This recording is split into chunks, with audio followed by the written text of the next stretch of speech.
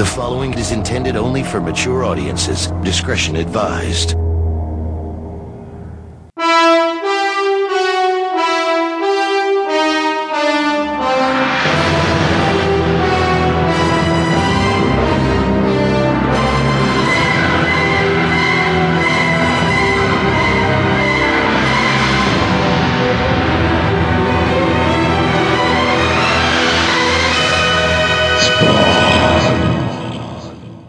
So I don't think you've read it yet, and I don't care if you read it. I just skim it real quick. I want to get this Spawn 39 out of the way because I don't want to deal with this anymore. I didn't reread it, for this. I skimmed it and I wrote a couple of notes. A little background on Spawn number 39. It was released December 21st, 1996. It was 3 weeks after number 38 and was the top seller for that month. It came out the same month as Storm number 1, which would be the first time that character ever got her own comic book under her name. Not saying that Spawn paved the way, but Spawn starring an African-American character is the number one book in the country. Maybe it makes Storm a little bit more of a less of a gamble, I would say. Terry Dodson doing the art probably didn't hurt either. We've got the final issue of Marvel Epic's Akira translation. It's kind of crazy that Akira was still running in 1996. I would not have remembered that. Mr. Fix, did you ever read any of the English adaptation of Akira, or did you just see the cartoon? They did. I didn't know Marvel did. I read the You never read those? The book, the square-bound editions? The manga ones? Mm-hmm. The big ones? I read like the first two. There's like fucking 25 of them, ain't they? It ended with number 38. Yeah, there was a shitload of them. I think I read like the first 2 or 3, which apparently is supposed to be very faithful to the anime. So Yeah, well, or faithful to the manga, I should say. Didn't the manga come first? And they adopted the manga into the anime. But it was the same creator, and he wanted it to like feel like you're reading the book but watching it. Because remember, there's a big deal when you watch it, and I show this all the time to anyone who's like, oh, I love anime nowadays. I'm like, watch the first 20 minutes of this movie and realize that that's all hand drawn. There's no CG. There's no that is painstakingly done by hand to give this effect of holograms and trash. Like the detail is just insane. The first 20 minutes of that movie. See, I'm not a huge fan of Akira as a story, but just looking at it, it's beautiful. It's gorgeous to look at. I like the story. It's weird because the story, depending on what version you watch, I always joke. There's the jerk. Well, because there's the dub they did in the 90s, and then they did another one in like the late 90s, early 2000s that was more faithful to the original Japanese. Well, the way I always tell is there's a character that walks and goes, Tetsuo, you pea brain, and then there's another one that says, Tetsuo, you moron, and then there's another one that's like, Tetsuo, you jerk. So depending on which version you watch, I can kind of tell which version you're watching by that one scene, because it's like the pea brain is the one I remember watching in the 90s on on actually bootleg tape. Right. That's the one I saw. Yeah, see, we that's the thing too, is you didn't have American distributors of a lot of this stuff. So a lot of times there's some guy who dubbed a copy, like who did fan translation, and that's made its way to Houston. Well, we used to buy them at the Texas. college. Yeah. And see, the good thing about Houston is it's an international hub, and we have a lot of traffic from Asian peoples through we have a large Asian community here. I don't think you're supposed to use the word traffic anymore. Okay. Let's not say we have a lot of Asian. We import a lot of Oriental things. No. The Celestials. We bring in a lot of Celestials. We're not. Nobody's being trafficked to dub anime in Houston, Texas, as far as we know. Yeah. Continue. Well, I mean, we used to have like 80 Visions here, and we had a lot of people who were versed. And so this was one of the places in the United States that was sort of like ground zero. But I don't think we should use the term ground zero so much for the fandom in the United States. So there were a lot of guys that were like who would have been very early adopters who were circulating material and trying to popularize this material before it was legally available in the States. No, but I remember Akira being an exception though. Akira was around. I remember going to QVH with a friend, and he's buying VH tapes. University of Houston. Yes, for our listeners that are not in the Houston area. Do people not know U of H outside of Houston? Well, hold on, let me finish my goddamn story.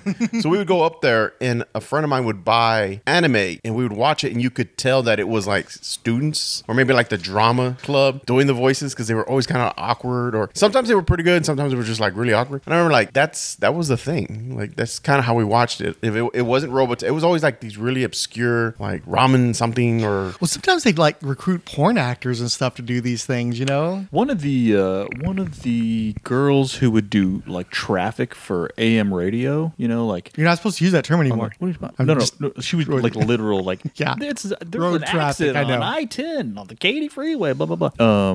Backed up to New York, and it's the same voice on every channel, but they have a different name. I think she went by Tiffany Terrell. That was the one she used that one a lot. think that one might have been like The Buzz or whatever, which is an FM station here in town. Somebody looked up her credits, and she had done tons of voice acting, anime voice acting. And that's where somebody was like, I know that voice, because they recognized it. It was like, she's just Traffic too. So apparently, I don't know which one was the actual job and which one was the side job. But, well, there's a really cool documentary about American movies being snuck into during the the USSR, Russia, owning all these countries. Soviet Union. And that they would traffic these American movies in there, and they had the same actor do the voices for all the movies. Well, that might have been traffic. I was not in the USSR. That could have been traffic. Well, anyway, the anime goes in, prostitutes come out, wives come out. Well, the funny thing was, so the guy does, or was it a woman, did all the voice. So everyone just puts her to those movies. So they did, from like Rocky to fucking Steel Magnolias, but it would be her voice in a lot of the parts. And so people were like, don't know the woman, but I know the voice. And so, it was really interesting. It was a pretty good documentary. I wish I could remember it. Yeah. But we were talking earlier about Akira because you had the McFarlane figures. Yeah. And your girlfriend used to go to Planet Anime, which was one of the only stores that had Japanese import stuff back in the 90s. Yeah. Planet Anime closed. Oh, man. Did it close? I don't know. I've never been there. It's Probably- got to be gone. There's no way they can support Once- the Rice Village rent these days. Well, no. I think what it was once Barnes and Noble and all them started selling anime, they got priced out. Like they couldn't keep up because their shit was kind of expensive. Right. But they were the only game in town. Well, they at the literally time. flew in a plane to Japan, filled up a suitcase, brought stuff back. So they were the only game in town for a while. But once we started seeing that shit pop up in like Barnes and Noble and all those other stores, they were done. Like Speaking of, there was a Japanese arcade here for some reason, like a few miles down the road. Odd place for it, in like a random shopping center. All of the games are imported Japanese games. There are no like U.S. games there. They're all weird, oddball. Some even like kind of newish Japanese arcade games. Some old. It actually makes sense though because you want the stuff that's otherwise unavailable to get people to go into an arcade because you're not going to go in there to play the console version of something you can play on your Xbox. Well, no. See, I remember taking my PlayStation 1, I think, and they modified it so I could play Japanese games because I remember buying Bloody Roar. We all got that same mod from the same guy. No. I got it at Planet Anime, so I could play. It was the dude. Bloody Roar. I know exactly who you're talking about. I know who you're talking about. I'm not saying his name, but I know exactly. I know him who you're by talking name. about. Yeah. He sold bootlegs. Yeah, I remember him. But I wanted to play Bloody Roar, which hadn't come out in America yet. Okay, that was before our time. The Bloody Roar was late 80s, wasn't it? No. I think you're thinking of a different game. Oh, I'm thinking of Altered Beast. My bad. Altered Beast, yeah. First, I was like, I know what game he's thinking of. Yeah. So, but yeah, that was like the only game in town. It was a cool shop though. First time I saw Hente, I remember that. I was like, But not Also, the last. extensive use of porn actors. yeah, I was kind of like, whoa, this is a. Yeah, now, My woe had a different inflection. now that stuff's nothing. That's I don't nothing. know. Shit, that pops up on it's not nothing. that pops up on Adult Swim now. No, yeah. Well, I saw that like that French Act 5. They did that video that's essentially like it's not hentai, but it's definitely like hentai adjacent. Which one? Music video. The one for fantasy. Oh yeah, The that's one with like the Cthulhu. Kind dude. of I thing. showed you that. Yeah, I think you did. That was a Yeah. while back, though. Yeah, that was a while back. Well, I'm just saying though that's like you got that's music videos that are mild. borrowing from that stuff now. Yeah, that's mild. Let's see. Okay, so another book that came out this month, Maximum Press released Asylum #1. That was their anthology, and I only bring it up because Rob Liefeld is still transitioning. Like he hasn't left Image yet, but Maximum Press has already been set up. The term transition.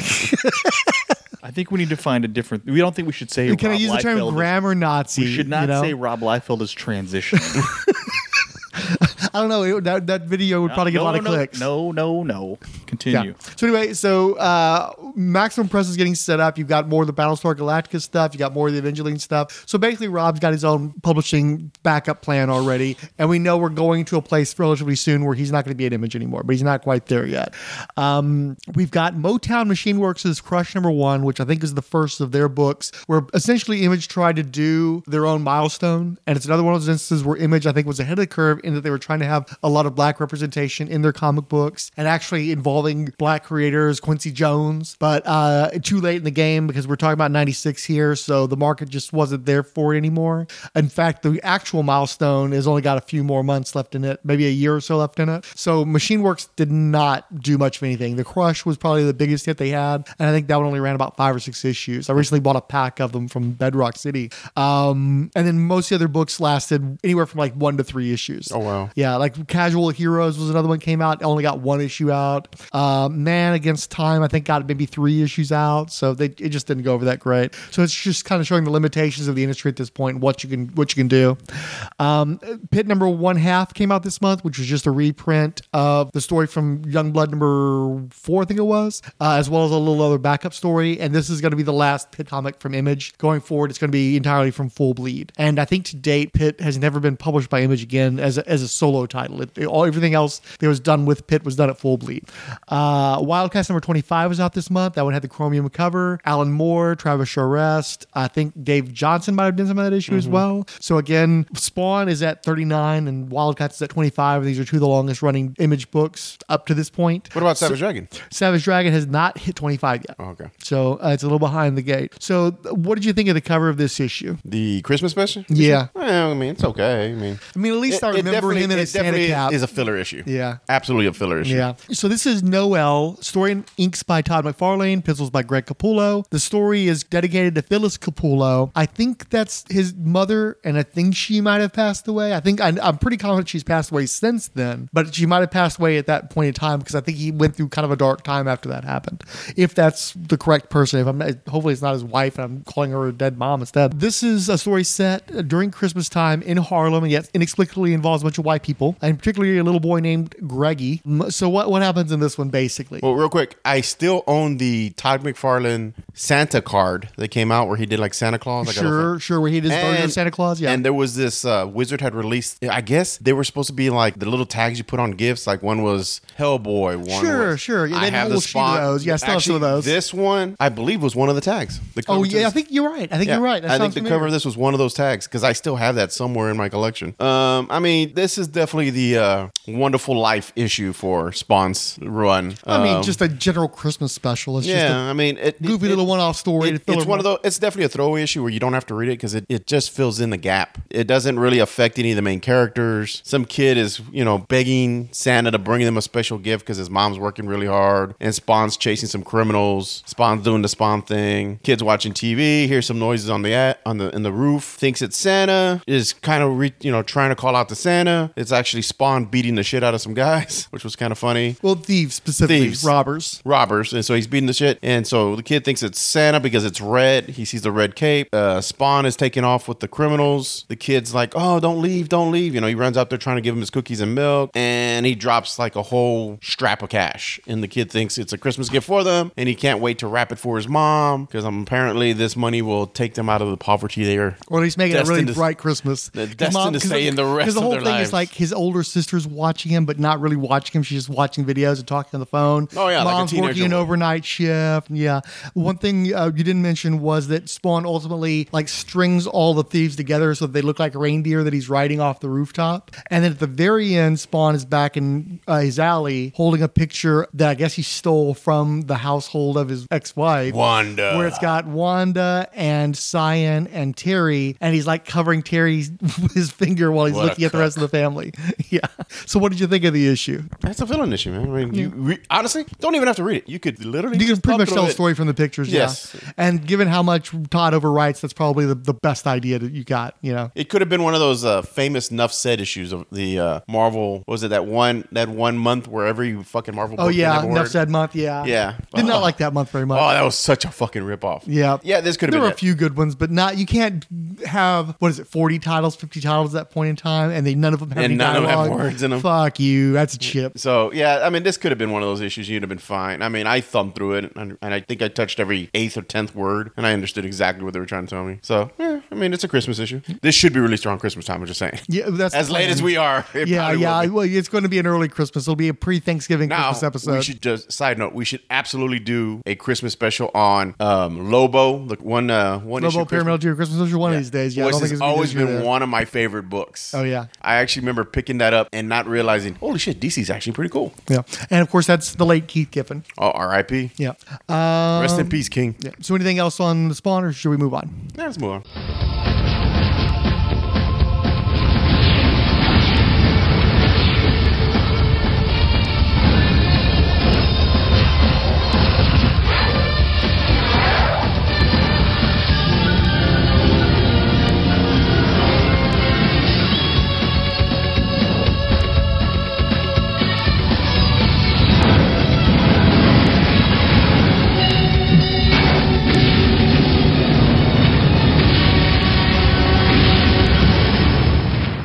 fix it, and Max here as well. Did you ever read any Vanguard comics? Do you even know who he is without me putting something in front of you? I remember. Okay, so I remember when I saw Invincible and the alien pops up. Alan the alien or something. Yeah, I really thought that was Vanguard. That was very now, Vanguard. on the cartoon or in the comics? Dude, the comics. Okay. When I saw him in the comics, I'm like, this looks familiar. And then when I see looking it's at definitely a similar vibe. Yeah. They got a lot in common, I would say. well, he's like an alien, right, from outer space. Yeah. So for starters, where would you have been exposed to Vanguard? Your quarter bin, probably. Probably. Okay.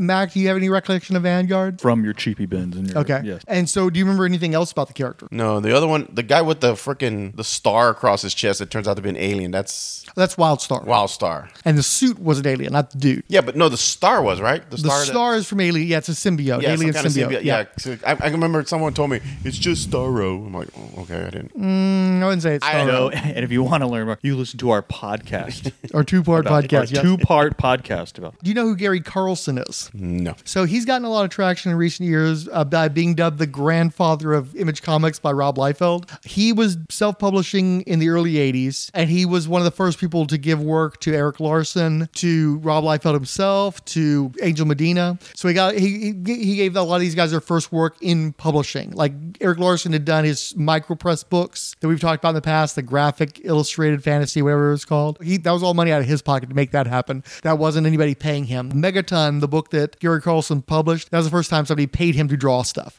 And it helped him to develop his skills so he could go on to work for Eclipse and then DC and then ultimately Marvel and then back to Image. Eric Larson was there right almost from the start, had copies of his graphic fantasy books. I bought his self-published stuff and I loved it, and I thought, this guy is going to be gone tomorrow. So I didn't even bother him. And I thought, this guy writes, this guy draws, he inks, he knows what he's doing. I didn't even approach him. Someone else was drawing a story and flopped on it and said, and called me or wrote me and said, I gave up. And they said, hey, I sent this off to a guy named Eric Larson. And I was like, oh, wow. I said, that's cool because I loved his stuff. But I said, this character's not good enough for him. So I said, well, that's, a 5-page thing. We need to come up with something more appropriate for you and your style and stuff. When Eric got in touch with me and said he'd be interested, I came up with another character and said, I think this is, more action-packed and more your kind of thing. So I came up with a concept for Vanguard and sent it off to him, and he took off running with it, So plotted and I dialogued and whatever. And yeah, he was around for 4 issues. He lasted longer than just about everybody else in that first issue. So it just shows you, what I knew. So if I had just done a book with him, maybe we'd still be doing the book. Maybe it'd still be Savage Dragon. Who knows? That in the Megaton days, just about everybody I worked with, it was close friendship. It took 2 years to put that first issue together, but so many of those people, I still consider them friends. We've always had a great working relationship, Eric and I. He came out to the Chicago Con one year and stayed with us for the couple of days, and it was fun. Yeah, it was very good. I think I was always in awe of him. I tried not to bother him so much. A lot of those guys I talked to a lot, or they called me a lot, and we talked on the phone, or if they were close by, I'd go to their house. There was equal part friendship and working relationship. So the first thing that Eric Larson worked on was Vanguard. This was a strip that was within Megaton, which was an anthology book. Eric Larson's first work on Megaton, if I recall correctly, was on the second issue, and he's credited as the co-creator. The original idea was Gary Larson.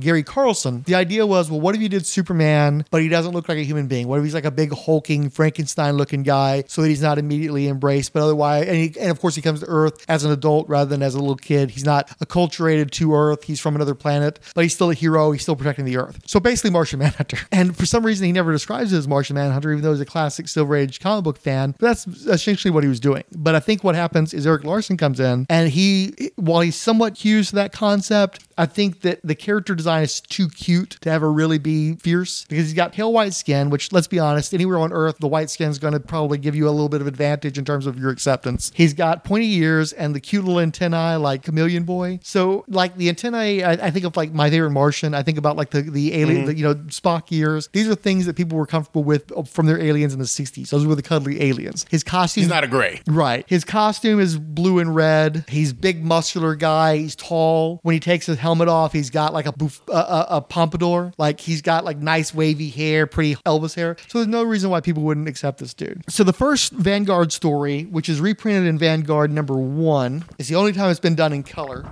And so that's early Eric Larson. And the basic story is that Vanguard is literally, he's a Vanguard. He's like at the advanced group of aliens in his, like he's part of a group of aliens that have all banded together against evil threat, right? That's like taking over with everything. Let's call them the Zygotians, whatever they're called. They're basically the same kind of thing. It's a bunch of bad aliens and he's hooked up with a bunch of good aliens. And his brother died in the war. You mean like Invincible? It's not dissimilar, yeah. Whoa. And so his brother dies in the war and he volunteers because he wants to go out and fight and make up for how his brother and him never were that close and he felt bad about it and stuff. So he joins up, but he gets stuck out in the boonies. Earth is a place that they don't even know exists. Like the evil aliens don't even know exists. So it's just him watching out to make sure that nobody comes to Earth and does anything. And he's got his little pet sidekick, Wally, which again, not completely dissimilar from the Wally that Pixar ends up doing. It's a robot that follows him around and helps him out with stuff. I was going to say, that sounds a lot like Booster Gold, doesn't it? A lot like Skeets too, yeah. You kind of, it's possible that was borrowed because again, I don't think we should be calling him Skeets. Truth. So it flies around and it's basically a big eyeball, but it actually has like sort of robotic lids as well. And it talks and it helps Vanguard out. And so in the original comics, what happens is that Russians detect his ship and they have like a android unit, a robot unit that they send up there to blow it up because they think it's an American trick. They don't believe it's an alien. And so Vanguard ends up getting into a big fight with this Russian robot and causes a lot of destruction and makes everybody mad. And so everybody wants to take him out. And so having discovered him, then Mighty Man goes after him. Mighty Man being the Shazam analog that Eric Larson came up with. He goes up and tries to fight. I guess he knew about his public relations issues. And so he starts talking to this reporter named Roxanne, African-American woman. They immediately have an attraction. And so he ends up taking her up to his spaceship to continue the interview where Mighty Man, who's another reporter at the newspaper, he thinks that she's been kidnapped. So he flies up in outer space, gets into a big fight with Vanguard, ultimately ends up dying as a result of how big the clash was because he was an older guy. He'd been a superhero since like the 1940s and he just couldn't handle it anymore. And so while Vanguard and Roxanne are on his satellite boinking to the point where like in the third chapter, she's running around in a dress shirt with her butt hanging out. Well, everybody thinks that, Vanguard's this terrible threat and he's caused all this damage and all these people have died. And it's not his fault. He just keeps getting attacked by Mighty Man and the cosmonauts and everything else. And so, well, the main superhero in this version of the universe is the Savage Dragon. He's the guy who runs the Society of Superheroes, which has like 5 different complexes within the United States. And they're the people who police the nation. And because they'd put this vigilante called Mace to protect somebody and they ended up killing that person, Ronald Reagan was mad at Savage Dragon. And so in order for Dragon to get back into his good graces, he's going to have to go and take down Vanguard. 3's been gone forever. I mean, I think I've got copies of 2, 7, and 8. I mean, 1's been gone almost since, and 3 forever. I might have a couple copies of the Wizard edition, the reprint, but yeah, 1 and 3 have been gone forever. So, and ultimately, he does successfully beat up Vanguard and bring him into custody. But Dragon is sympathetic to him. This is Paul Dragon, by the way. This is from the continuity from Megaton, the original continuity of his publishing. The character was a Larson character going back to when he was in grade school and started out as like a Batman knockoff and then slowly progressed into something more like the Hulk, but not really. And then the modern incarnation. Well, this is that middle point. Since Dragon doesn't want Vanguard to be stuck in prison or dissected or something, he sets up a situation. He and his wife, actually, his Smasher was his wife and the mother of his child. They set up a situation where basically all the heroes are out of town and all the villains attack one of their bases. And so Vanguard and Dragon and Smasher and a few other heroes are all banding together to beat the bad guys and lock them up. And that helps to give Vanguard a good reputation. And so they're like going to bring him into the Society of Superheroes. And then when his run in Megaton ends, the Russians still are not convinced that he wasn't an American plant. And they blow up his satellite with Wally on it. And that's how the strip ends. The plan was for Vanguard to then graduate into his own series. Because what they were trying to do is Megaton was a book that struggled to get issues out, but they were ramping up to do like a whole line. And so all the major titles from Megaton were going to spin off in their own series. Eric Larson by that point was already working for other publishers. And I think he might have even been working for DC by that point. And so he was not going to continue to do Vanguard. So they had this fellow named Steve Adams come in. He was going to do the book. But then Black and White Publishing in general collapsed. Most Black and White publishers went out of business in that time period because there's a boom and then there's a bust, and all that stuff got wiped out in the bust. So Carlson basically packed up his bags and quit doing comic books for a while there. I just gave up 87. I said, okay, sorry guys, but I'm quitting. So there were 2 issues of Vanguard, not with Eric. Eric left about issue 4. He went on just to other companies just to work. I mean, waiting a year, he was probably always the first guy to have his story in and then was waiting another year. We weren't working, 4 or 5 issues ahead. So he went off to Americomics and other places just to work and to keep working, So, he was in Megaton. He was in, must have been the first 4 issues of Megaton. I mean, that was, Eric and I worked on it there, and then Eric left probably because it was taking me a year to get every issue out. And if I just had him draw everything, I probably could have put the book out on a bi-monthly basis. But I wasn't quite that smart. And I from the very start, I expected him to be the first guy to leave, to tell you the truth. I mean, he was a very good writer and a very good artist. And just, I learned a lot about writing comics and pacing comics from him. And I just thought, this guy's going to be gone. I don't want to count too much. And he wasn't. I mean, he was around for a while, and I think he finally left us because he needed to work and to make the money somewhere else. So that's where that went. So Mac, you're looking through the Megaton archives. What do you think about that early Eric Larson stuff? It's not that bad. Yeah, I mean, you could tell the guy's developing very well. It's not bad at all. And Fix It, you were flipping through that stuff. Probably the first time you've seen most of that material, right? What did you think about it? It's the beginning before he has all the women like in tiny t-shirts and G-string underwear. He does definitely sexualize the Roxanne reporter character, though. You got to see her little not butt. to the level he is now. Not to the level now, no. And so, which I don't mind, by the way. Well, what happened was in 91 or 92 by then, I mean, Eric was at Marvel and made a name for himself. Rob Liefeld was the biggest thing on the planet. He was doing commercials for Levi Jeans or Lee Jeans or somebody on TV, and he was big, and you read in the paper about all these guys that were going to leave him, Marvel, and create their own company. And Rob was at a comic show, a small comic show in Chicago, and I went to see him, and we reconnected, and he told me they were starting Image and asked if I had any copies. The Megaton Explosion was a 4-color, a 16-page Who's Who promo book that I had done to push the expansion into color and new books, on 16 pages. All the characters were in there, including a center spread of Youngblood. And he asked if I had any copies that he could use just to help push the upcoming Youngblood book from Image. And I had a couple. I think I sent him maybe 200 or something. The plan, it was for him to have those and send them to the distributors and sign some for me so I could turn around and sell them. And that Image came and was a big deal. And that was pretty much when I was almost famous again. I mean, companies were contacting me. I mean, Rob called me the grandfather of Image Comics because, Youngblood was at Megaton and Dragon was at Megaton, and that was 2 of the 7 initial books, So Caliber Press in Detroit contacted me and asked, did you have anything you wanted? Well, actually, first, before that, it was Don Chin's Entity, and we put out the Megaton Christmas Special, which was one of the books that had been canceled in 87, and that went out. And then when Vanguard was coming back, I don't think Image wanted to publish the material either, so he hooks up with Entity, the guys who did Zen Intergalactic Alien. Oh, I remember that. Yeah, and so they finally Goblin put out No, I'm sorry. Yeah, so they finally put out the Megaton Holiday Special in 93, I think it was. Yeah, 93. Y'all guys take a look at that one. So this one, again, if you look at the back cover, you've got like a bunch of the Megaton properties, including Berzerker, and you've got a rendition of Gary Carlson in the back there.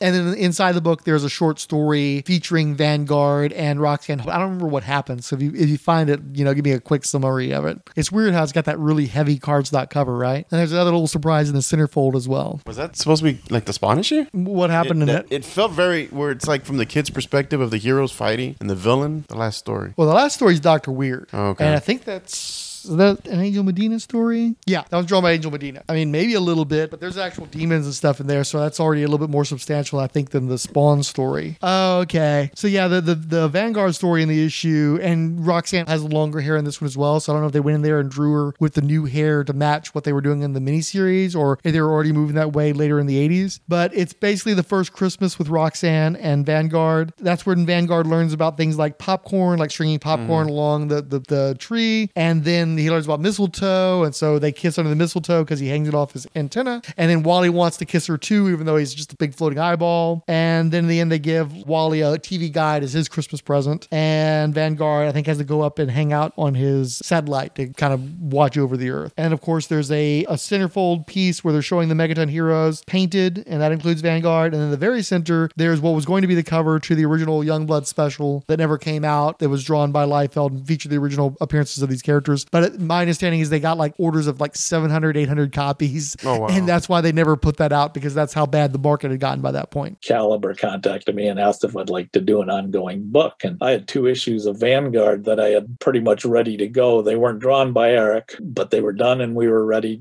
to do more. But then Eric popped up and said, geez, I'd like to be able to use the character ad image. Would you do a book here? He didn't care for the art that was in those 2 issues, even though he's the guy that suggested the artist. It just didn't work for him. So I was like, okay. So we went there and Vanguard started appearing, he's in Dragon, and then it was an ongoing book. But then when Eric Larson got big and was doing the Image Comics and they're trying to expand their line the way that Megaton was trying to expand, he called up his old buddy Gary and it's like, hey, you want to do Vanguard? Because Larson, since he was the co-creator of the character, Carlson gave him co-copyright as well. So this is a character that Larson half owns, so he has an incentive to actually exploit that character. And of course, he wants to give the guy who gave him a break a chance to publish some comic books. So Vanguard ended up being one of the early books to spin out from one of the publishers. Now, it's much later than a lot of these guys because Eric Larson took a little longer to get the Savage Dragon miniseries out, and there was a good sized gap before they started doing the ongoing series. And then Vanguard number 0 is a flip book with Savage Dragon ongoing series number 2.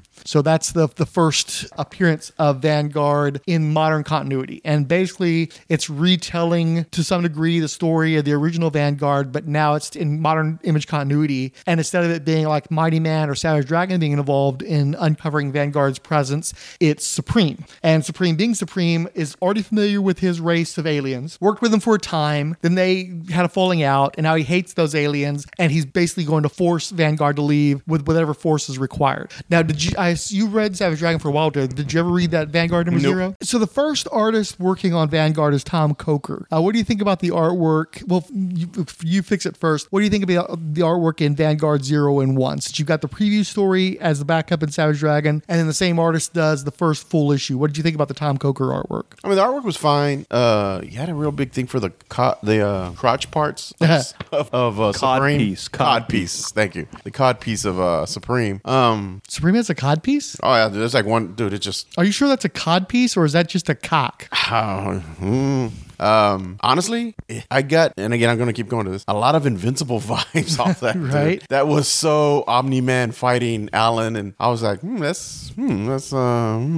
Especially now that that's been turned into a cartoon that millions of people have seen. Yeah, I was like, an alien fighting another alien from a planet of... Well, Supreme's not an alien, though. Yeah, he is. No, he's not. I thought he was... At least in one version, it's scientific experiments in the 1930s. He's the Earthling, though. I'm thinking, wasn't he an alien in Alan Moore stuff? I don't think so. It's been a while since I read it. Okay, well, my bad then. Still, well, but Supreme is the severe kind of dude. He's definitely Omni-Man. Like, that's the prototype for Omni-Man. The Superman with who's an asshole. See, I've long had the theory. There was a book called Xenobrood, and it came out in '94 during the 0 Hour. It was one of the 0 issues that came out of 0 Month that tying into that. So the first issue of Xenobrood, and it's a curious thing too because it was actually owned by the creators. I think it's co-owned by Doug Minch and somebody else, maybe Tom Coker or somebody else.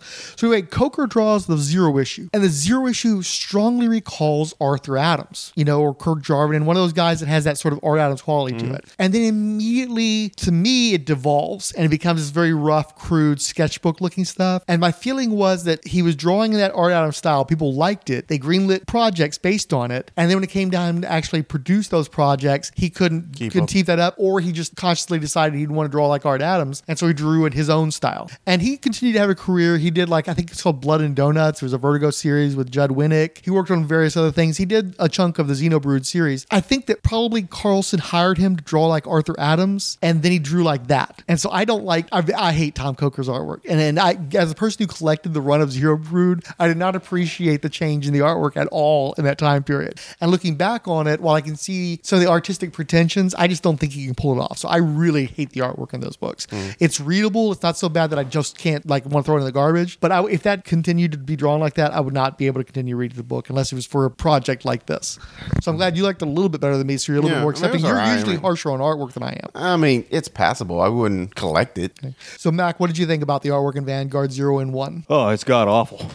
It's really, really bad. I mean, you know what? Did I not flip through 0? I definitely 1 is awful. 0 is different from 1. Did Vanguard have an ending? Yes. Yeah, we're going to get there. So The first issue, the artist wasn't working out, and rather than just totally switch with the second one, came up with the goofball idea of a different artist every issue, and that was kind of cool, but it doesn't really hook people, because you never know. You pick up the second or third issue and say, oh, I don't like this guy, and then they're gone, one of the things that was interesting with Vanguard, the idea, I guess probably because Carlson was used to doing anthologies, and one thing that he learned to help get his anthology out was he could move an artist from one project to another project. If somebody was producing for him, he would give them to work and stop trying to keep the same artist doing the same characters and then have them not produce the work and then screw up his schedules.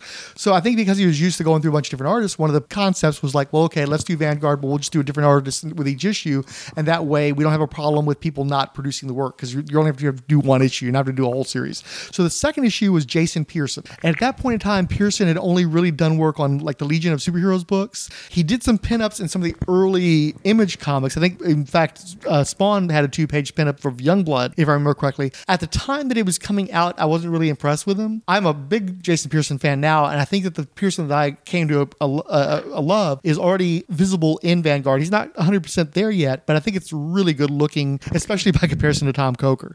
And this was the issue where they reintroduced the Roxanne character, but in the Megaton books, she was a more conventional looking woman. She wasn't she had short hair, natural hair, and she dressed professional as a reporter, where in Vanguard, when they reintroduced her under Jason Pearson's pen, she has a more contemporary urban couture. It kind of reminds me a little bit of Janet Jackson from that time period. She's more conventionally like model pretty type person, as opposed to a regular normal person she was in the Megaton books, and just more stylish and probably too stylish to be a reporter for a metropolitan newspaper. Although I think that also she's played younger in this one, and they take the relationship with Vanguard much more slowly. She's not hopping the sack with him in the second story. So what do you think about that early Jason Pearson artwork? Oh, fantastic. Yeah. I loved it. And I you, loved Matt? his body bag stuff too. Oh yeah. It's all right. Just all right. Yeah. He's not 100% there yet. Cartoony. Yeah, well, he's always kind of cartoony. That's true. And in that story, they also introduce a character with who can go into I didn't like this character. It was one of the main villains in the story, and she's a scientist, and there's a problem with a teleportation device that they're working on, and she ends up getting caught into that, and she's able to eventually reform her body, but she goes from a heavyset, I think slightly older woman, to a young babe type person, and she can control machines and stuff, and she just immediately goes crazy and starts killing people and trying to take over the world and stuff, and it's just they didn't even try to give her any sort of motivation. And you never read any of this stuff?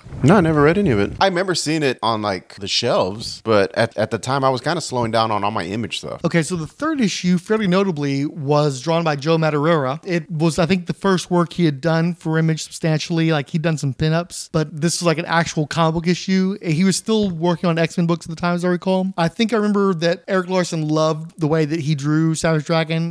Dragon was appearing in a lot of books. Larson's been very generous about allowing the dragon to appear in a lot of different books, but he's also kind of a nitpicker, and he doesn't like how most people draw the dragon. But Joe was the one guy that is that guy draws the Savage Dragon great. I like the way he draws that character, and it's a really good looking book. I like his style, so it works well. And this is, of course, Vanguard versus Savage Dragon round 2, but in this continuity, Savage Dragon's a cop, and it's not nearly as impactful, but sort of ends up in the same place, where ultimately Vanguard's arrested and he's being held, and they're using electroshock to hold him in place and stuff. And also, one thing they introduced in those early issues is that there's these morphing creatures that Vanguard trains in for combat, sort of like his own little danger room. And so they become various Image characters like Pitt, so he's fighting Pitt. And that's the reason why he runs afoul of Supreme initially, is when Supreme lands on the satellite, Vanguard thinks it's another one of these morphing things and goes to pop him, and it's Supreme, and Supreme doesn't like getting popped in the face by a guy like Vanguard. But they set up that you have these morphing creatures. So at some point, Wally switches so that the morphing creature is in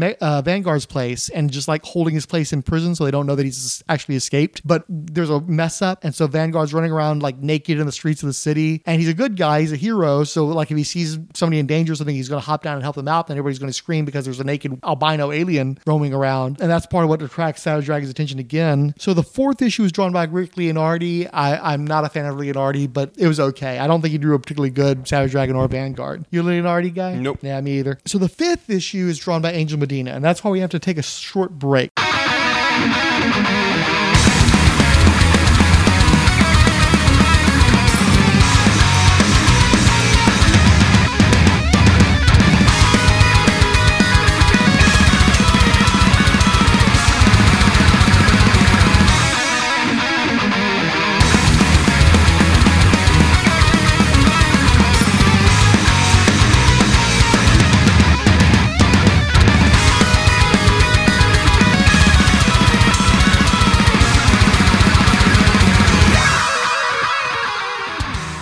The whole plan from the beginning with Megaton was not so much to do an anthology, but to create a comic book company. And that's where, all the characters, Megaton and Ultra Girl was in there. And there was a kind of a Batman character called Crusader, a fantasy story called Wizards of War with Dan Reed. And then there was Berzerker, who was a cyborg warrior. Everybody was going to draw Berzerker at one point. I think I've got sketches with Eric drew some, Rob Liefeld drew some, probably even, Angel and whoever. It was just one of those that it was kind of a fun character. So you guys have both been flipping through that Megaton archive that I had. Yeah. And you may have also noticed another strip in that book with a guy with a mohawk. Did y'all notice that one? So that strip is called Berzerker. What happened was that Gary Carlson is an old school comic book fan going back to the Silver Age. I think while he was in high school, he was inspired by characters like Omak, obviously with the mohawk, and especially Deathlock.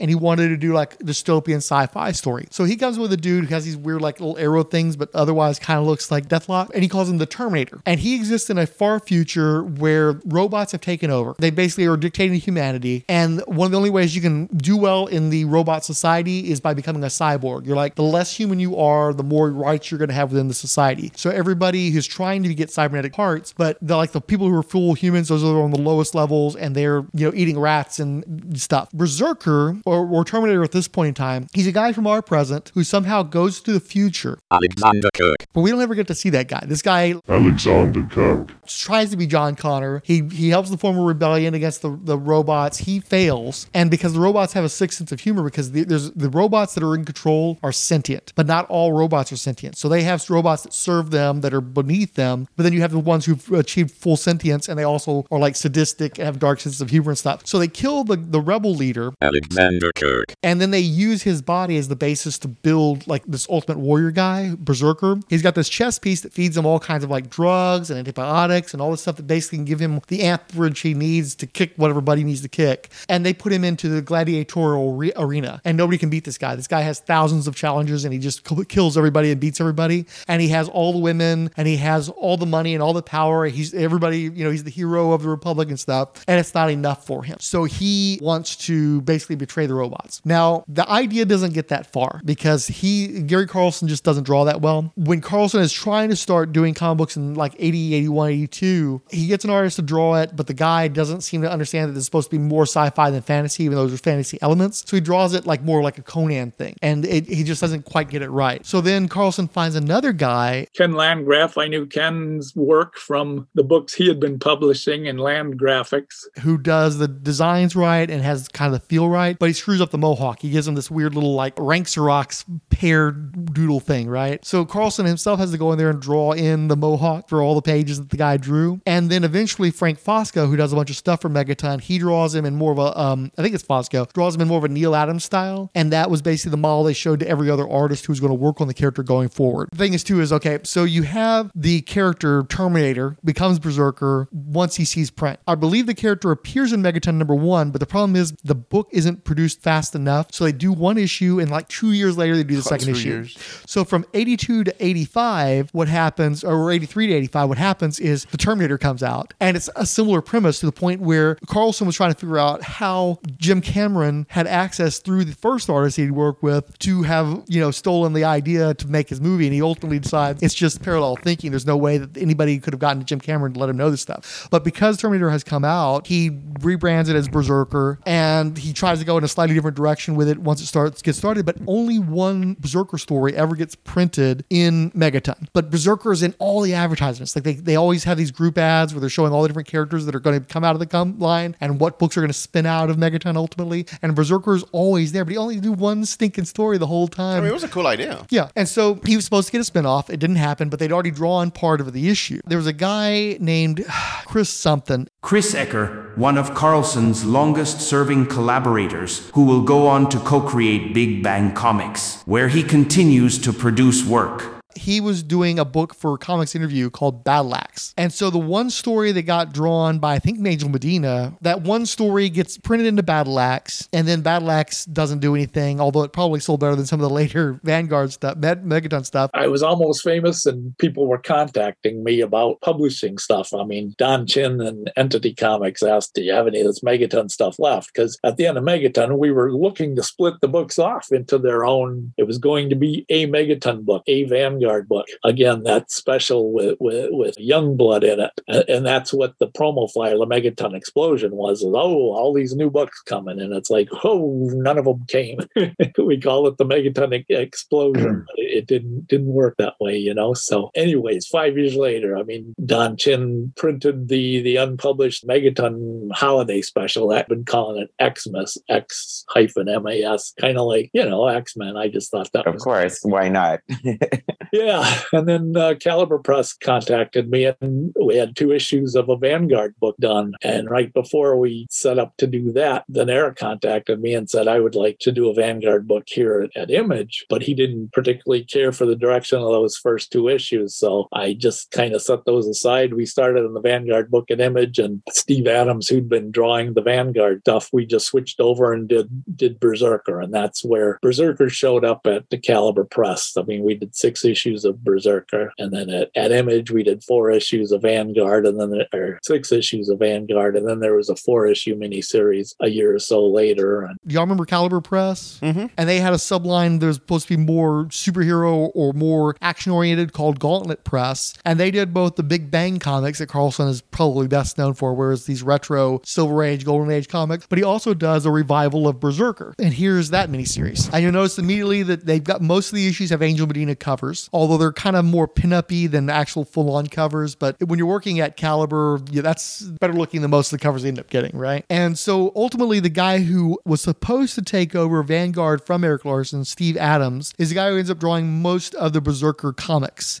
And they kind of developed a story. So Berzerker is found by a woman and a doctor who he had been associated with in his previous life, but of course he doesn't remember them. And in fact, he's very aggressively, I am not that guy that you think I am. I am not Kirk or whatever the guy's name was. I am the Berzerker. And what the Berzerker did is he got all the rebel cyborgs and robots together to try to fight the Masters. And in this miniseries, there are not a lot of sentient robots left. They've apparently, like, a lot of them been killed off or have died off or whatever. And there's only a handful. Robots died.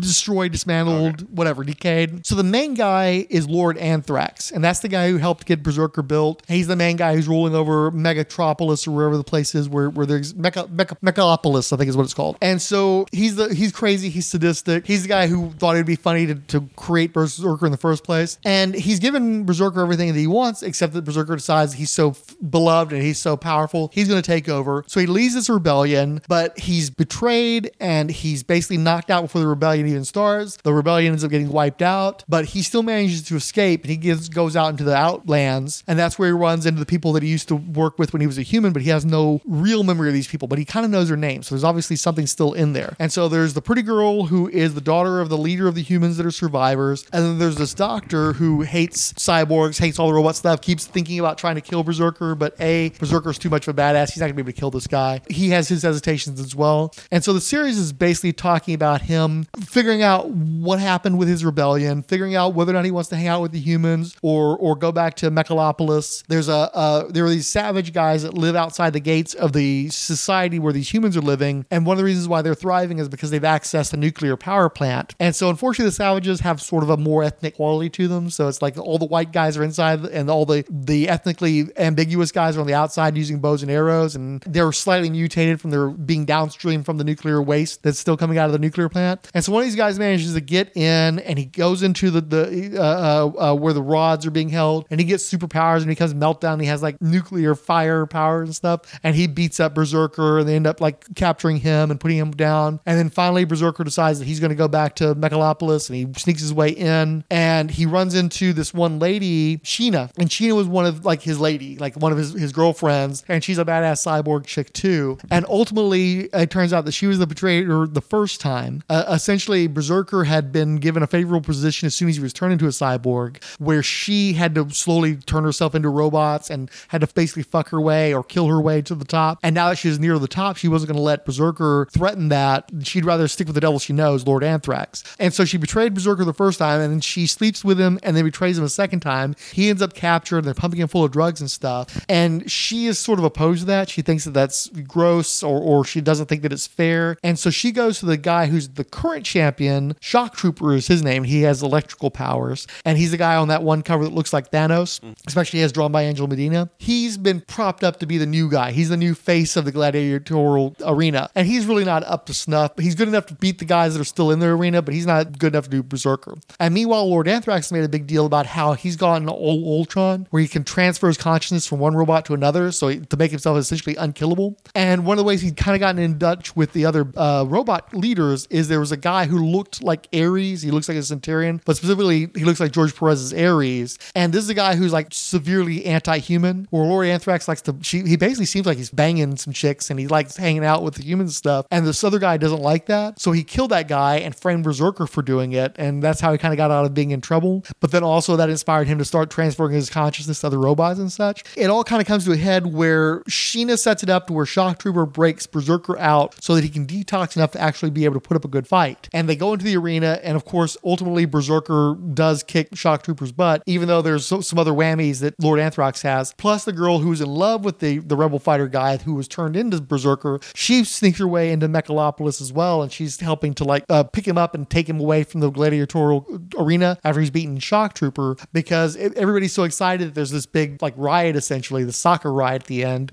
And initially he was like, you know, Sheena wants him to go ahead and try to rebel now that Lord Anthrax seems like he's kind of on the ropes, and he's like, nah, screw you, I'm going to go with the humans, I'm too beat up to do anything now anyway, they're just going to capture me again, I'm going to fuck off out of here, you're on your own, bitch. And so that's sort of how things get left in the miniseries, because the intention was for it to continue, but by this point we're getting into 95, 96, and the market's just not there. The reason why I have to bring this up, besides the fact that Berzerker was a contemporary of Vanguard, they also bring Berzerker into the Vanguard miniseries in the issue drawn by Angel Medina. He actually draws a preview story in the prior issue of Vanguard, and then the actual story. And so what it sets up is there's this like black dude that accidentally ends up in the same future as Berzerker. The black guy, Jensen, never appeared in any solo Berzerker story, and even in the Vanguard team-up. Most of his tale takes place off-panel. Both he and Alexander Kirk are chrononauts from 1994 who traveled 250 years into the future to die, but at different points. And then there's like an evil version of the Berzerker when he was still a human. And so everybody's fighting each other, and the one guy kills the other guy. And so everybody ends up back into the present, and Berzerker's fighting Vanguard. And in the end, it appears as though his ship gets blown up and he may or may not make it back to the future. So that might be the end of the Berzerker story, at least for now. And the evil version of his human self before he became Berzerker returns to the present with his wife and children. But he's, I think, the evil version. So it's like, well, what's going to happen with that? At this point in time, it doesn't seem to be picked up. But that's why I had to kind of give you backstory on who the hell Berzerker was, since he's turning up in Vanguard. And then the final issue was drawn by Andy Smith. I don't even really remember it that well. I've never been a big Andy Smith guy. It's always just like a zero-calorie Bart Sears. And because the intention was for the series to continue, continue. It doesn't continue. The sales aren't there for it to be an ongoing, so it just sort of stops. And I don't remember there Did being... it end on a cliffhanger or something? I don't think it did. I think it just sort of It just stops. ended? Yeah, Oh, it's just sort of a weak lost story. Vanguard fought a shitty virtual reality villain called Imagineer. That lasted,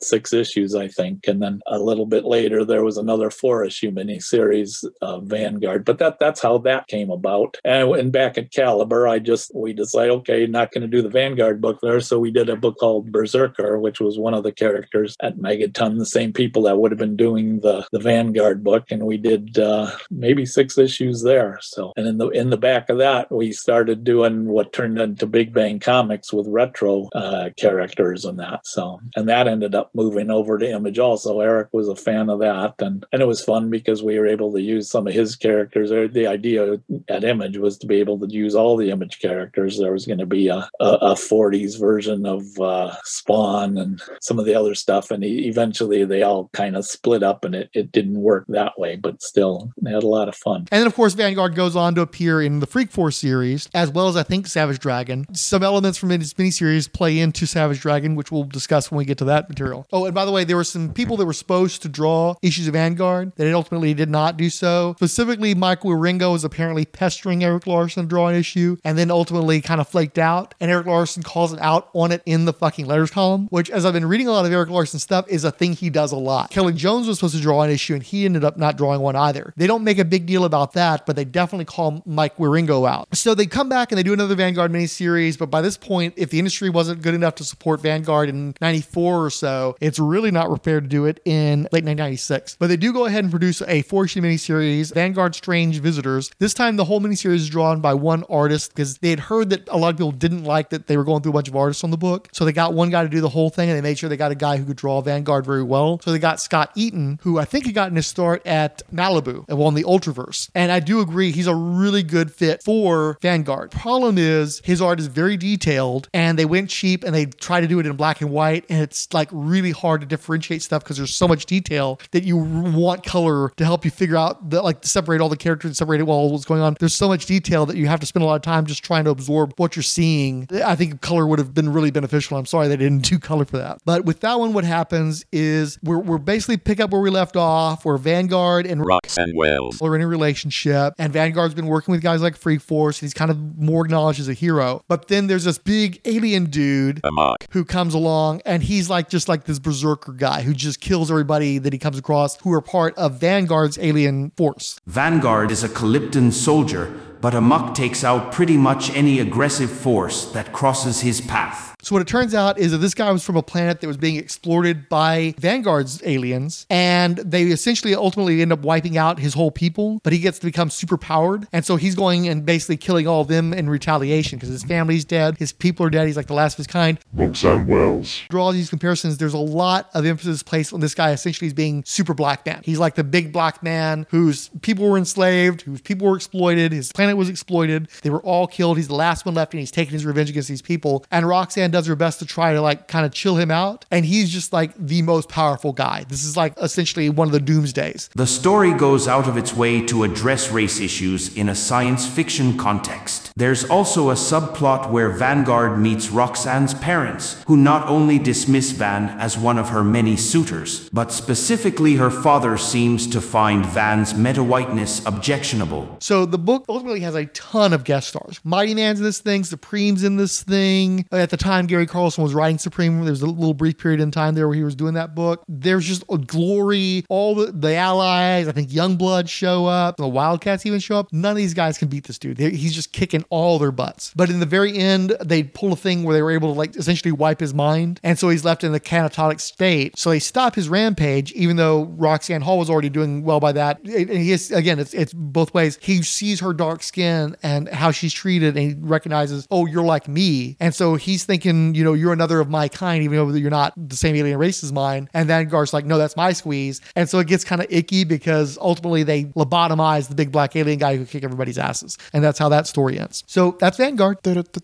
So aside from the parallels, the Invincible, any interest in the character, what did you guys think of the artwork on the It looked black great. and white It should have been in color. It really What of should be, the- yeah. I wish they could get that out there like a digital copy. Very busy without color. Yeah. But looked great. Well, and he probably couldn't reprint it though because you've got Wildstorm properties and stuff in the mix. Yeah, Liefeld properties he doesn't own anymore or refuses to have in Probably print. sold, right? Yeah, see, Andrew Rev owns a chunk of his concepts, and I think that the contract says that Liefeld could still do something in the comics, but Rev would benefit from it, and it's been like disrespectful to Liefeld or tried to stop him. I don't know. There's drama there, and so Liefeld just won't touch the Youngblood characters in a lot of those properties. So and also obviously there's no demand, but that was like a really big kind of a crossover book, and I don't think it got promoted that way. You don't really get the sense of it being a big scale book when it's in black and white. Yeah. They don't show most of those heroes on the covers, and so they kind of oversold what was kind of an event if they'd wanted to sell it that way. Certainly I got a more eventy vibe off of that than I did off a lot of those ones they did like Shattered Image and Altered Image, which had more characters in it, but the stakes didn't feel as high as they seemed to be in that book. But also they didn't have that wet fart of an ending where they just lobotomized the bad guy.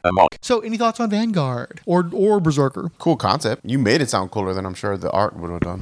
I'll be honest with you, Berserker, the miniseries is not bad. Like Steve Adams is not going to be an image artist. He's not a big name or anything, but he does really solid Bronze Age style artwork. Well, it kind of reminded me of like Magnus the Robot Fighter. I can see a little of that, sure. Where he's like in a robot society and the robots are controlling everything and he's thrown in a pit and he's the only one that can beat up the robots and break them in half with his hands. Yeah. And then you got like the sexy cyborg girl and you got the sexy other girl that's fully human and he enjoys drawing them ladies clearly. So yeah, it's all right. I like to find I'd have liked it in color more, but I think it looks nice in black and white. It's just that he's still not quite ready for prime time, so some color might have helped to make it pop a little bit more. The actual paper is gross too. It's like gray, and so even if you put color on that paper, it wouldn't have worked. They'd have had to upgrade the paper and then color it. So that's probably part of the problem. Those books are hard to find. If you go to Mile High Comics or mycomicshop.com or any of those places, they do not have most of the issues of Berserker. It's taken me years to get 5 of the 6 issues. The only reason why I'm able to know what happens in issue 5 is because there's a YouTuber that got really into Gary Carlson stuff and got a copy of 5 from him, and I was able to read the copy off of the screen as you flip through the pages on the video. That's dedication. But that dude doesn't have 3 and 4 because neither does Gary Carlson. He ran out of those 2 issues. So I have 2 issues that they don't have, but they have an issue that I don't have. So the Worth fact anything? that Worth anything? I don't think so because I don't know if there's any real demand. It's funny because the guy, it's Michael Troy Fitzgerald or something like that. He thinks he's comics kayfabe, and it's like, so he was talking about the Troy effect. It's like kayfabe effect. It's a real thing. Your thing. Nobody knows who you are. I stumbled upon his stuff. He doesn't have like some huge amount of subscribers, but no, it's a pretty good book, and it's kind of hard to find, but it's not really of any value. Like the Megaton Explosion, where he appears in color, that's a very valuable book because you've also got the Youngblood first appearance in there, and it was a free giveaway where there's low circulation. So I see that book going for $150, $200+ I got a copy for about $50 because the one I got had like somebody had punched with a hole puncher through the entire issue, I guess, to hang it up to display it. And so my copy has a hole through every single page. But I just wanted the material. And hopefully, if they'll do a Gary Carlson Megaton Archive Volume 2, and it'll include stuff like the Berserker miniseries and the Explosion, but they didn't quite get there in this volume. And this is a substantial volume. It's about the size of 2 trade paperbacks in thickness. I'm glad they finally put that out because it's tough to find those Megaton issues, and the ones you do find are often expensive. I've got a few of them. You get the Clark Haymaker what's that issue? Well, that was the Entity Press one. Like I've got 4 and fantastic. 5 and I love S. Clark Hallbacker. Yeah, he's incredible. Samuel Clark Hallbacker. He did the early issues of Nomad. And I dug the shit out of that. But this Megaton Archive. Oh, that's Butch Geis. No. I'm just holding up. Oh, okay, the book, yeah. For fuck's sake, this whole presentation is really nice. This paper stock is really light, like really nice. Yeah, for it to be mostly it's very in black and white. Got a good yeah. I thought it was gonna be like inks. newsprint, and it's not. It feels really, really good. Like it's not glossy, but it's like a satin finish. It's really nice. Yeah, anyway, and it's one of those situations. Yeah, really cool. I kind of wish I got a couple of them. But also, you'll look at the price tag. It was not a cheap trade. How much was it? That's not too bad. Okay, $30 pretty good. I think they know there's a sort of a niche market. So I think I said $30. Sorry, I was not holding my mic.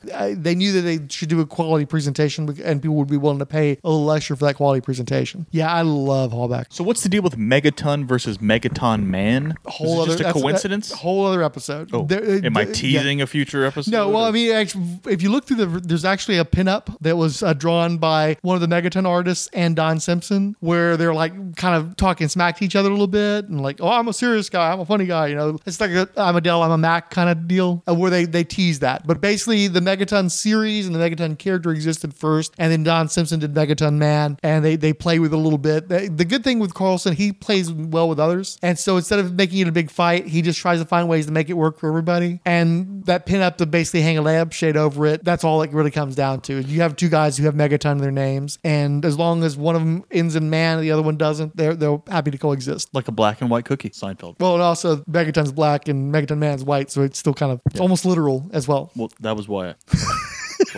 Please don't explain the joke. Multi-layered joke. I only recognize these Vanguard comic books from the cheapy bins. I guarantee you, not my cheapy bins. I did not have any of these Vanguard books in my. Oh, you know? Oh, sorry. I'm sorry. You're right. You're thinking the Vanguard book, Megaton. I did not. Yeah. have no. Vanguard. I definitely had the cheapy bins. Because I remember all over seeing those them. things. Yeah, I remember seeing them in Every your bins. one of those covers I saw. 100%. 100%. Yeah. I would go all through of your them. cheapy box Maybe all the one or time. two. I remember like flipping through. I remember a panel here and there, but Yeah, especially the Jason Pearson issue. I remember having a bunch of those. The Pearson issue and the #1, tons of those. Way overordered. They're mostly fights. They're fun. They're cute. Carlson is a nice, breezy scripter. They don't have to be substantial as long as you're having fun with it. But it is a little repetitive and, fighting, fight. He didn't win a major audience or anything. He's got his fans, but it wasn't anything that oh my God, it's the new Alan Moore. It's no, it's just a fun little action book. It was in my GP bins, but I sold them for 20 cents. 25 cents. what I mean is just Vanguard was there. But definitely. Yeah. I can't argue that. Yeah. Seeing him in the Freak Force comics. I remember seeing him. I saw the character. I knew nothing about this character. Did not know the name. I didn't know anything until you just. He's one of these 90s guys. Now I have context. I have weird, kind of context, but at least I know who that dude is and what he's about. And I'd like to give you guys a chance to read some of this stuff, but A, it's really not substantial enough to worry about, and B, I read 160 Image comics while I was on vacation. My brain is swollen with Image information, and I just need to just vomit that stuff up and get it out of my brain. And if there's anything that I felt you guys really needed to read, we'd figured that out. Yeah.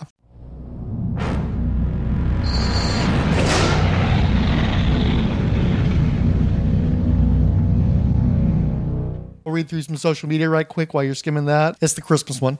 Yeah, 39. It's a wild white cover with Spawn with a Santa cap and a bag. No, 39. You were passing by it. Yeah, that's the cover right there. Yeah, but that's 38. Oh, maybe it is 38. Okay, whatever. That one. Don't read 38? Don't even read it. Just skim it. So while you're doing that, I'm going to go through the social media. So on Twitter and Blue Sky and Discord and Tumblr, put it all on here. 20th Century Geek, 21st Century Boys, Billy Hines, who wrote, looking forward to this. This is the Killer Instinct episode, the Wildcats versus Cyberhorse episode. Looking forward to this. I rebought Killer Instinct and it didn't hold up, though I like the art. I mean, two X-Men artists create their X-Men ciphers and then have their Wolverines crossover. I guess the kids drank the Kool-Aid. So carrying on, Brim, CH, Canoes, Chris Dunford, Chris Lydon, Chris Parton, DC Dave, Del Dracula, Derek WC, Dr. G Nerdologist, Ed Moore, Eugene R. Hendricks, voice actors, home studio, Fanholes Podcast, The Hammer Strikes, Random Geeky Stuff, Iowa's Joe Is, The Irredeemable Shag, who wrote, Oh Goodness, we had the Killer Instinct tour buses come to our comic shop while I was a manager there. Mark Silvestri and a bunch of his crew, Crazy Night. And there's a story that would have been nice to have heard. Hopefully I get to talk to him about that one of these days. Unfortunately, in my comic shop, we had no buses full of Image artists coming to visit us. We never had anybody come into our shop except for Cheeto-smelling nerds. Right. Well, John C. Carbonero, who ultimately won the rights legally to Thunder Agents. One of his artists, inkers, who I still see at conventions these days, was one of our customers and brought him in one time. So that was sort of interesting to see. He basically managed to litigate his way into owning the Thunder Agents. And I guess his estate owns those characters now. And they're probably local, I assume. So probably his family is around here somewhere. I guess the most famous person I met was either... I'm saying specifically has been through one of my shops. Oh, well, because one of the shops I used to go to visit, Terry Moore? Yeah. Used to go there. And also Bedrock had Evan Dorkin, and that's where he got your sketch there. Yeah. No, but he was a guest. I'm saying Terry Moore actually shopped there. He would go shop there. Okay. Yeah, he would go there. You talk to him about stuff. Yeah, you would run into him every once in a while. He seemed like a cool dude. You're like, hey, what did you think of the Killer Instinct crossover? So Jason Snick Venable, Jock Tastico, Julia Raoul, who wrote, so the Cyberforce crossover Wildcats was one of these early Image crossovers I really like. Since both Jim Lee and Mark Silvestri worked on X-Men, it was neat to see their new team fight each other. I do like the coloring on their comics in 93, 1994 by Joe Chido, very glossy. I seriously wish that Cyberforce got a cartoon along with Youngblood, just for the novelty of Saturday morning Image Action Hour to exist. That would be cool, with Savage Dragon, On the Block with Wildcats and the Max. Yeah, if I remember correctly, it was going to be Cyberforce and Youngblood. I'm surprised that Witchblade got an anime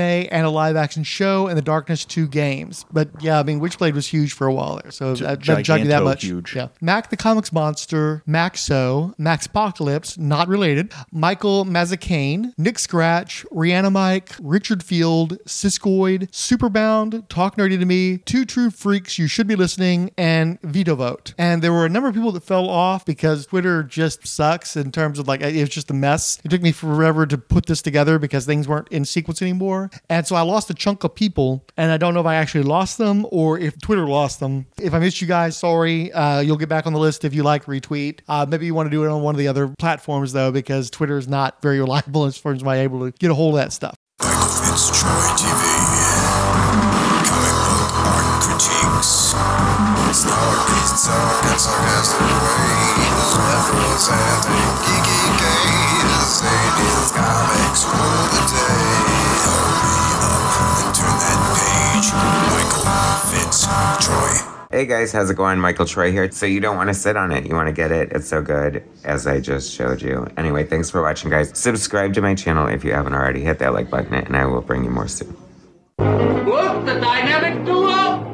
One thing that you asked about earlier was the future of Marvel and what I think Marvel should and should not do. First and foremost, get off your butts, stop playing around, Kevin Feige, and get the Fantastic Four in my movie theater. Do it.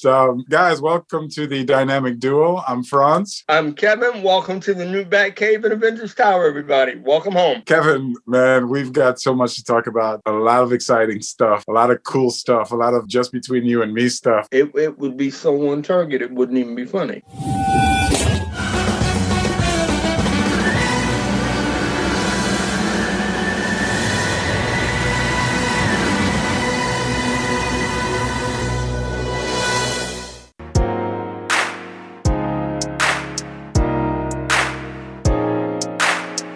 Lounging, son. Welcome to the first episode of the Comic Lounge podcast. My name's Ryan. My co-host is Dylan. Dylan, say hi to everyone. How's it going, guys? Okay, so today we are going to talk about what we've been reading lately, new comic books coming back, and what you guys can expect from the Comic Lounge podcast. Yeah, a lot of cursing. Yeah, Don't get me started. I'd probably say the word fuck more than any other word in the English language, that's for sure. Variations of fuck is definitely like my favorite adjective, so. Yes, I mean, the word fuck I just consider a sentence enhancer. So yeah. It's a conveyor of emotion. Yes. Yeah. On that note, let's wrap it up. Let's tell people where they can find all of us at the Comic Lounge. You can find us on Facebook, Instagram, and Twitter, all at the Comic Lounge. You can find any of our contact info through there. Stay tuned for more awesome episodes of Dylan and I complaining and loving comics at the same time. Yeah, but I mean that's all of us as nerds. We have a right to complain and we also have a right to love too. Like, what are you gonna do? I mean that's the beautiful thing about comic books, dude. You know, you have really good product, and then you got the shit that we can always fucking bitch about. You know? Yeah, but at the end of the day, all it takes is for one writer to go ahead and change something, and then all of a sudden we love it again. That's true. You could fucking, it's like you said, Capullo could fucking draw a book of a turd, and you would call it a grail. You know? Yeah, exactly. All it takes is good creative efforts on their part, and they can make a shit book into a good book. But anyway, thanks guys. Thanks for listening, and I hope you guys tune in next time. All right, peace.